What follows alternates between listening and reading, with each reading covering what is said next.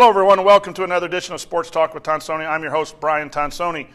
This week, Delphi Bracketology will bring you the Indiana Sports Recap, where we talk about major sports in Indiana, predominantly basketball. But this week, we do have a little football to report, as the Old Oaken Bucket was battled for down in Bloomington between the Purdue Boilermakers and the Indiana Hoosiers.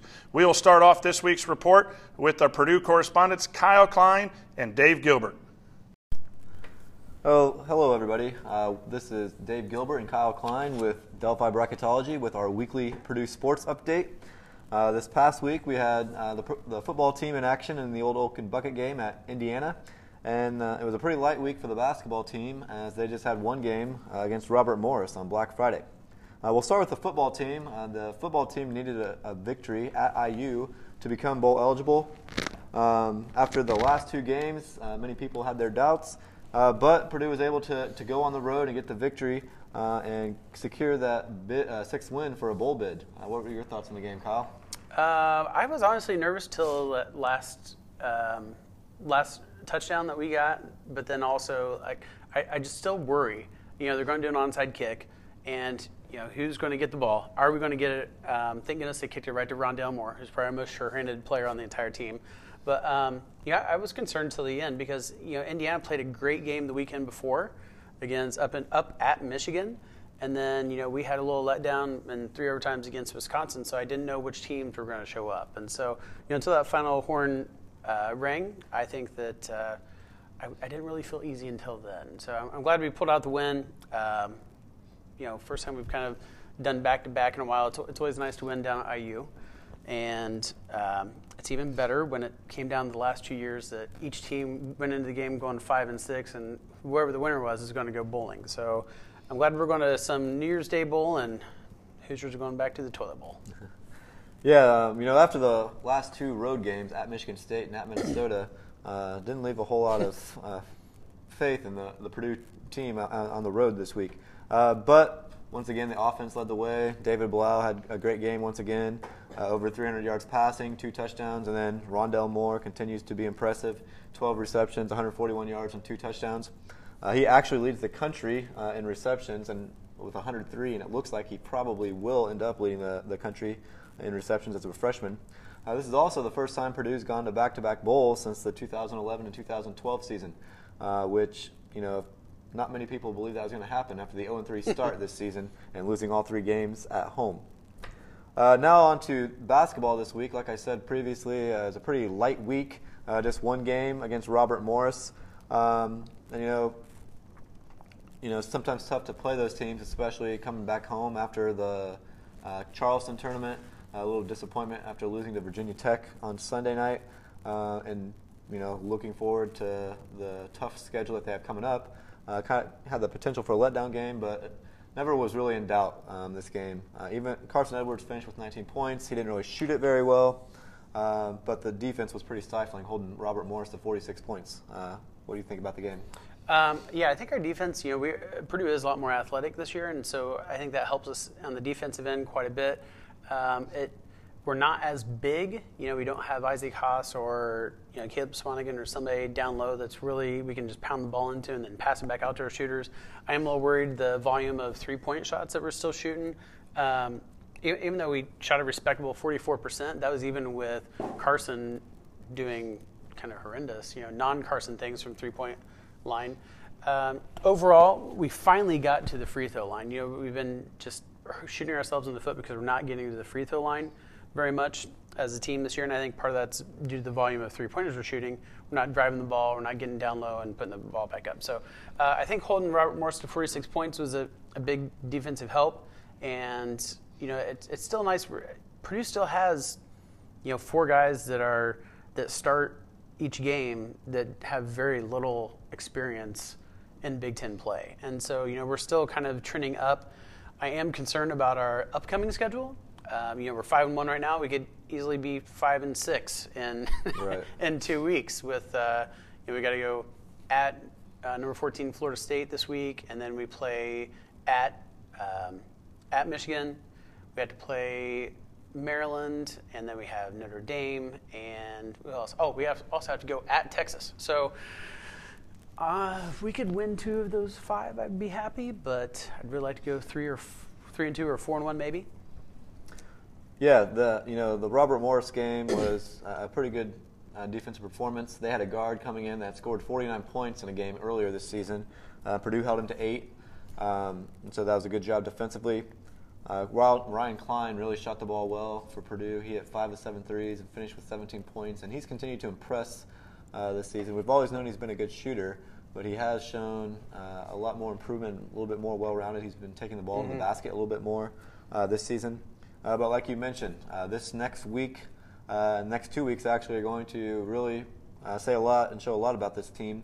They have 2 road games on top 20 teams this week at Florida State on Wednesday night in the Big Ten ACC Challenge, and then they open up conference play early this year with a road trip to Michigan, who's in the top 10 right now, and a lot of people think they might be the best team in the Big Ten, and they've so far played that way. So this week, let's give 2 very tall tasks for the basketball team. So that kind of wraps it up here for our weekly update.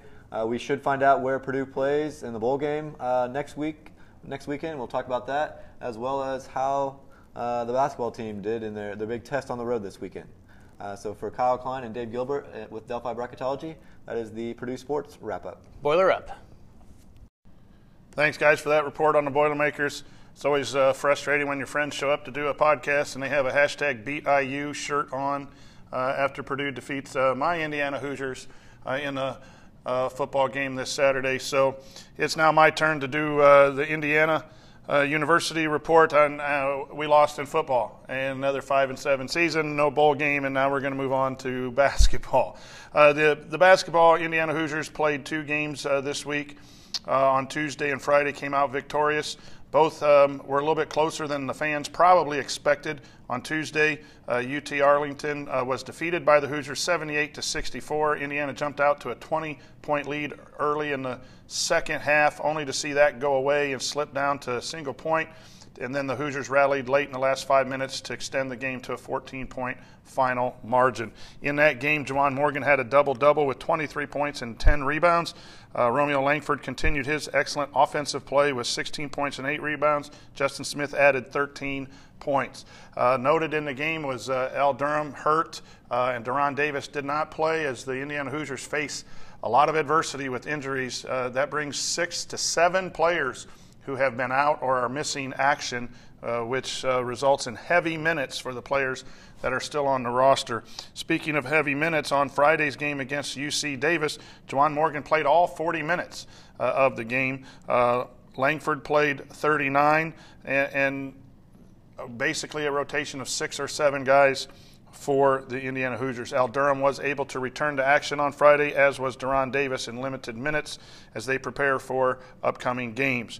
In the game against UC Davis, final score was 76-62. Indiana really turned up the intensity defensively in the last 10 minutes to extend to a 14-point victory. Juwan Morgan, another double-double, 31 points and 10 rebounds. In that game, Romeo Langford had 20 points, Al Durham 12, Justin Smith 11, Robert Finnessy adds 8 assists, and the Hoosiers increased their record to 5-1. They're going to get some key players back. It looks like Devontae Green will be ready to play as the Indiana Hoosiers travel on Tuesday to Duke and Cameron Indoor Stadium, which will be a huge game for the Hoosiers, a tough game, and it'll be interesting to see how competitive the Hoosiers are against those vaunted freshman Blue Devil players. Saturday, Indiana opens up Big Ten play at home against Northwestern at 1 o'clock on Saturday afternoon. So those are the 2 games for your Indiana Hoosiers. Moving on to the other schools in state, Indiana State Sycamores got a huge win over Western Kentucky on Saturday. Western Kentucky had just completed a pretty successful tournament run in one of the tournament games and lost in the championship game. But Indiana State was able to give them a great effort in a 63-54 win by the Sycamores.